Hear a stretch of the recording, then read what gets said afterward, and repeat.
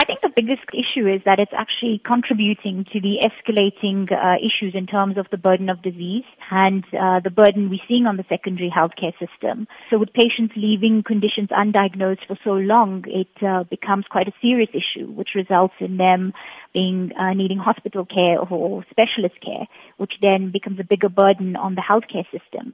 But also it reduces their quality of life because they failed to seek assistance earlier on and actually practice what we call responsible self-care for themselves. What are some of the dangers of self-medicating for an extended period of time and not consulting a doctor regarding a particular condition? So I think, the biggest issue is self-medicating, and depending on the type of illness or disease that you have, can mask the symptoms of the condition.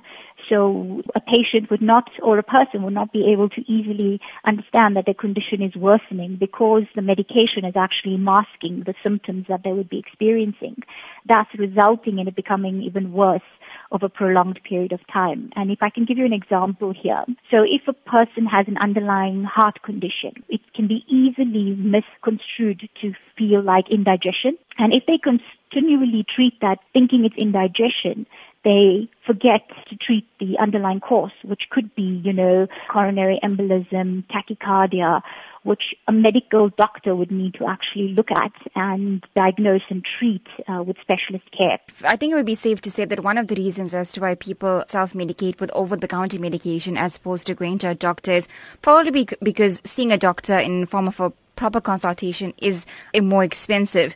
Would you say that leaving a condition untreated would essentially result in being more expensive in the long term because the condition has gotten a lot worse without being diagnosed? Yes, definitely. And I think there's a lot of evidence to support that. It's not just a myth, it's actually a fact. With patients not practicing responsible self-care. And when I say responsible self-care, it's not just medicating.